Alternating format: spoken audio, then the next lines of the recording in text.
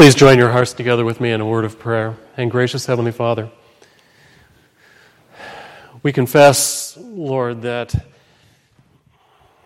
we have a tendency as humans to become calloused in nature by handling so many things. I pray, Lord, that you would heal us this day from the calluses that come from holding holy things. For in years, Lord, we have worshipped at Easter, but Lord, we confess that having worshipped at Easter, our hearts may have become somewhat immune to the richness and the joy of that day. And so, Lord, I pray that you would send your Spirit to us now, that, Lord, you would make us sensitive to your presence, and then, Lord, you would awaken us to this message, and so that, Lord, we might be able to come to you now with joy. A joy, Lord, that comes from standing in the presence of a risen and resurrected Lord, one who has loved us and given himself for us, one, Lord, who embraces us even now. And into your heart we give ourselves in Jesus' name and for his sake. Amen. He is risen. He is risen indeed. You know, this day around our globe, in hundreds of thousands of cities and villages, literally millions, dare I say billions, are raising their voices in unison, declaring that very same thing in languages too many to number. Jesus Christ is risen today. And this morning is probably the closest thing on this side of eternity that comes to that moment that we read of in the book of Philippians in chapter 2, where Jesus, in arriving and standing in the presence of all, receives the response, his name is above every name, and that the name of Jesus, every knee bows in heaven and on earth and under the earth, and every tongue confesses that Jesus Christ is Lord to the glory of God the Father. He is risen. He is risen indeed. No historical event has been so thoroughly investigated than this particular moment, the day of the resurrection of Jesus Christ. From the very beginning, it has been the subject of intense scrutiny, and yet, no matter how skeptical that scrutiny may be, the facts still stand. He is risen, and he has risen indeed. No moment in history has been so tested and yet found to be so true. Today, many will hear those facts presented once again, and some may hear them for the very first time, and in hearing them, be amazed. He rose from the grave by the power of God, and the power of death was forever erased. And as sermons are preached, outlining the proof of the resurrection, each word just adds to the volume of the voices that we find in the Scriptures. The one that we find in 1 Corinthians 15, verse 54. What is written is true. Death has been swallowed up in victory. Where, O death, is your victory? Where, O death, is your sting? Thanks be to God. He gives us the victory through our Lord Jesus Christ. He is risen. He is risen indeed. Today is a day of victory. And I want to take it one more step beyond the facts that are in hand to reveal even something deeper, the heart and the soul of Easter. If you have your Bibles, I'm going to ask you to join with me in the Gospel of Luke as we turn to chapter 24. And in verse 13 we read, "Now at that same day, that first Easter, that day of resurrection, that day of victory, 2 disciples, those who had followed Jesus, were going to a village called Emmaus.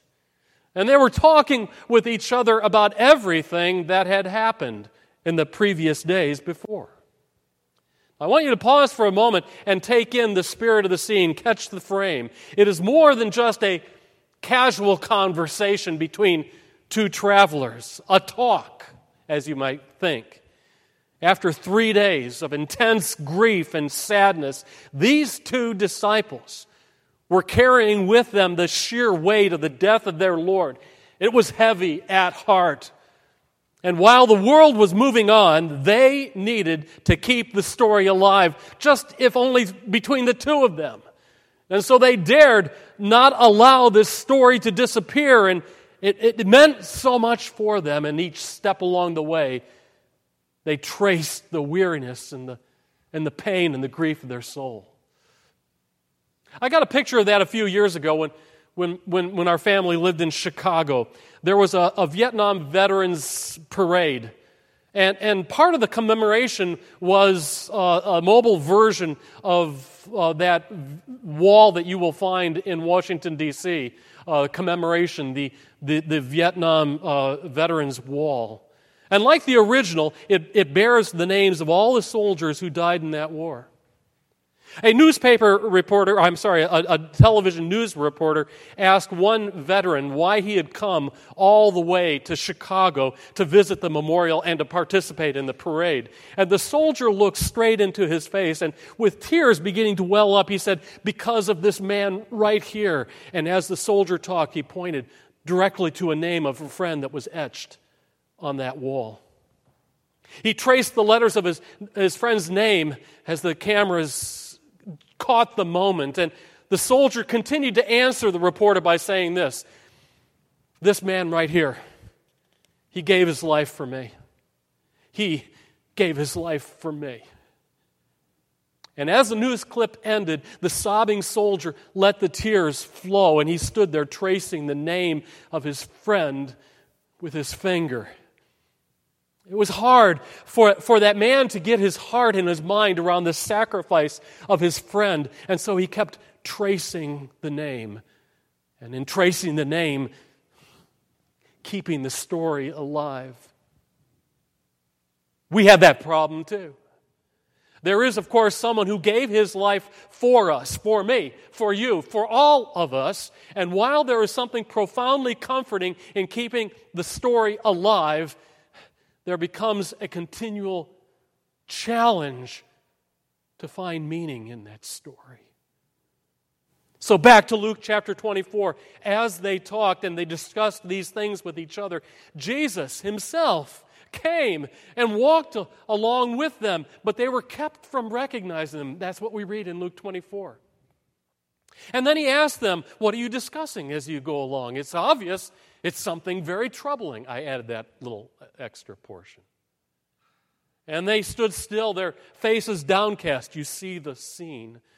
And one of them, named Cleopas, asked him, "Are you the only one living in Jerusalem who doesn't know the things that have happened here in these days?" They, of course, were talking about the incredible events, from the sheer ecstasy of Palm Sunday to the crushing grief of the betrayal and the trial and the brutal death upon the cross. And I have to admit, I find gentle humor in Christ's response in verse 19. "What things?"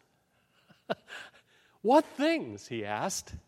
Now keep in mind, he not only knew what things had happened, because all of those things had happened to him. The scars on his hands were still fresh. The wound in his side was still open.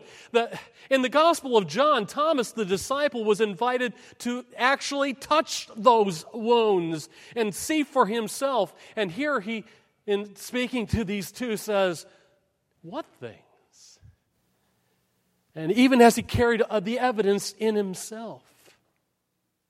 But the question being asked from verses 19 through 24 opens the opportunity. They reviewed the facts of the case, things about Jesus, his real life, his real death, and now his reported resurrection. And somehow it did not compute. They confessed that to him. What things? We'll tell you what things. Things that don't make sense to us right now. And in verse 25, Jesus said to them, "How foolish you are, and how slow of heart to believe all that the prophets have spoken. Did not the Christ have to suffer these things and then enter into his glory?" And then beginning with Moses and all the prophets, he explained to them what was said in all the scriptures concerning himself. Talk about an Easter sermon.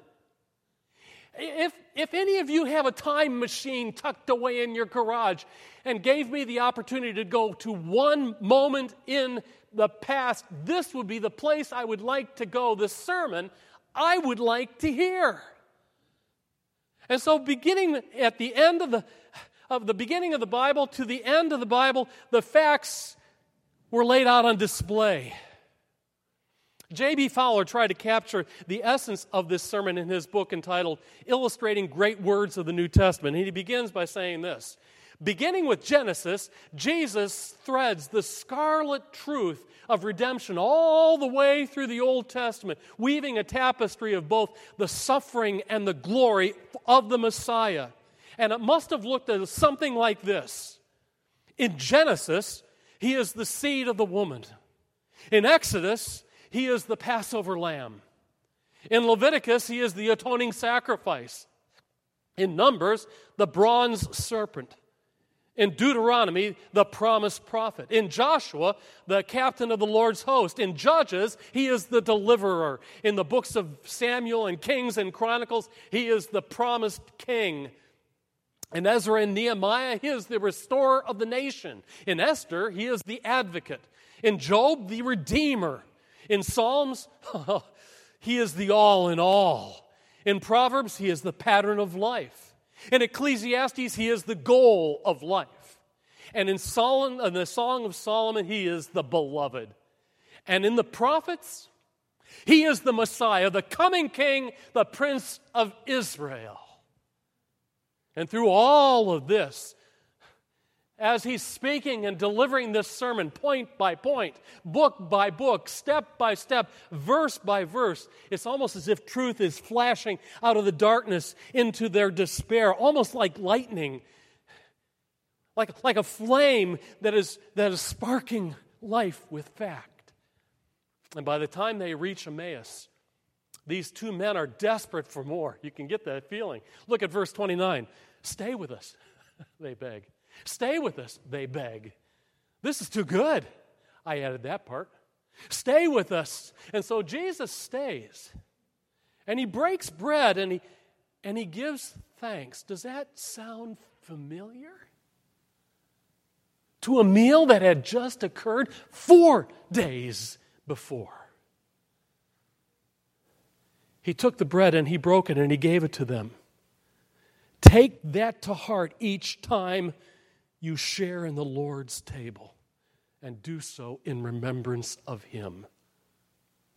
It is with that simple gesture that they see him just as he is. Verse 31, their eyes were opened, and they recognized him. And then, poof, he disappeared from their sight.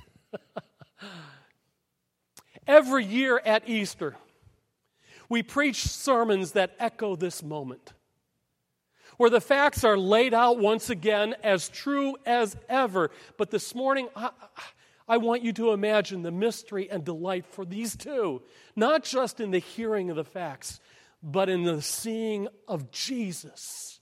As he is resurrected for the very first time, you yourself now becoming an eyewitness of the resurrection. Ben Patterson writes that sometimes our hands are cauterized by handling holy things. We've been there and done that so many times that our heart gets calluses. In Luke, we find it's not just a matter of facts anymore. In verse 32, having seen Jesus, look and see the response. They turned to each other and said, "Were not our hearts burning within us while he talked with us along the road and opened the Scriptures to us?" Their heads had certainly been enlightened, but their confession was that their hearts were on fire, inflamed.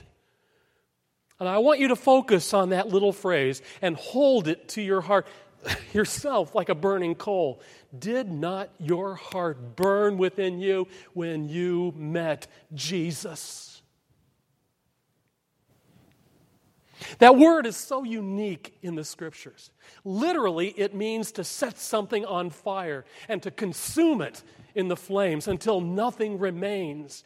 And this is holy emotion at its best. In the book of Psalms, in Psalm 39, as David grew closer to God, he had no choice but to cry out, "My heart grew hot within me, and as I meditated, the fire burned, inflamed." Some of you know exactly what that is like. There is an emotion, a passion that consumes you, an energy that is sparked by the Holy Spirit that comes from seeing Jesus, and it all makes sense. And it is no mistake that John the Baptist warned people about Jesus, that when he would come into their presence, he would baptize them in spirit and in fire. It would consume you. Did not your heart burn within you when you met Jesus? That word burn, used in the Bible that day, serves as a root also for the word lamp. For not only is there fire, but there is also light and a warmth to that light. Jesus has called every single one of his disciples to be lights that shine in the world. And that means more than just being able to recite the facts of the gospel. Whatever is said of the gospel from your lips and whatever is lived of the gospel in your life must be lived with fire, with passion. Did not your hearts just burn within you as you belong to Jesus? In Luke, we read those words, "Did not your heart burn within us when we were with Jesus?" And to grasp the mystery and the delight of Easter really demands that every single one of us see that story of Jesus as if it were for the very first time, even though we may be 2,000 years out from the event. I read of such a moment that happened a couple of years ago, and it took place in a very primitive tribe in the jungles of East Asia. It was reported by missionaries who had gone to show the Jesus film. And not only did this particular tribe in the jungles, not only had they never heard of Jesus, they had never even seen a motion picture, a movie. What on earth is this? Then, all at once, they had one unforgettable evening. Because as the missionaries set up the stage and the people all gathered, they saw it all. The gospel in their own language, visible and real. Imagine once again how it felt to see Jesus.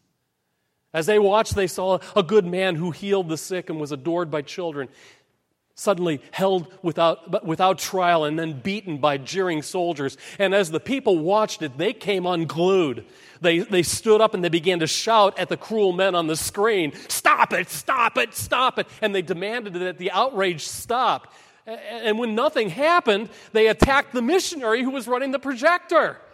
Perhaps they thought he was responsible for this injustice. And so he was forced to stop the movie and explain that the story wasn't over yet. There was more, there's more, there's more. And so they settled down to the ground and they held their emotions in tenuous check. And then came the crucifixion. And again, the people just couldn't hold back. They began to weep and wail with such loud grief that once again, the missionary had to stop the movie. He tried once again to calm them and explain to them the story still wasn't over. There was more, there's more. So they composed themselves and they sat down to see what would happen next. And then came the resurrection. And pandemonium broke out this time, but for a different reason. The gathering had spontaneously erupted into a party, and the noise that they made was one of jubilation, and it was deafening. The people began to dance, and they were slapping each other on the back. "Christ is risen, Christ is risen, Christ is risen indeed." They kept yelling and chanting and chanting and yelling and chanting. And again, the missionary had to shut off the projector, but this time he didn't tell them to calm down and wait for what was next. Because everything that was supposed to happen in the story and in their lives was happening right before them all. The light had been turned on and a flame was burning bright.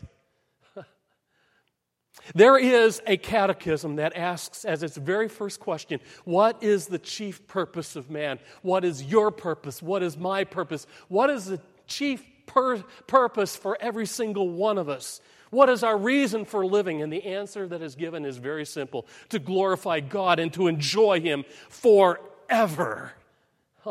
On Easter, these two things are bonded together as a gift from Jesus Christ, the one who loves you and gave Himself for you.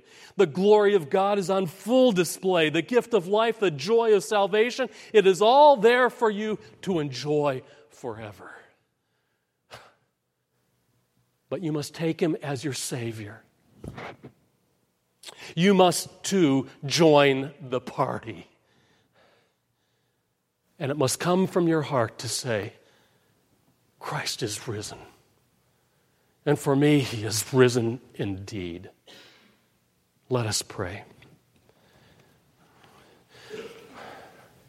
Oh, gracious Heavenly Father, we thank You so much for having sent Your Son and as a journey of love, for You so loved the world, every single one of us here, that You gave Your only begotten Son, so that everyone who might believe in Him might not perish, that death might no longer have a sting, but that we would all possess that eternal life. And Lord, on Easter, that party begins. And once again, seeing the joy of that very first Easter, our hearts now burn within us.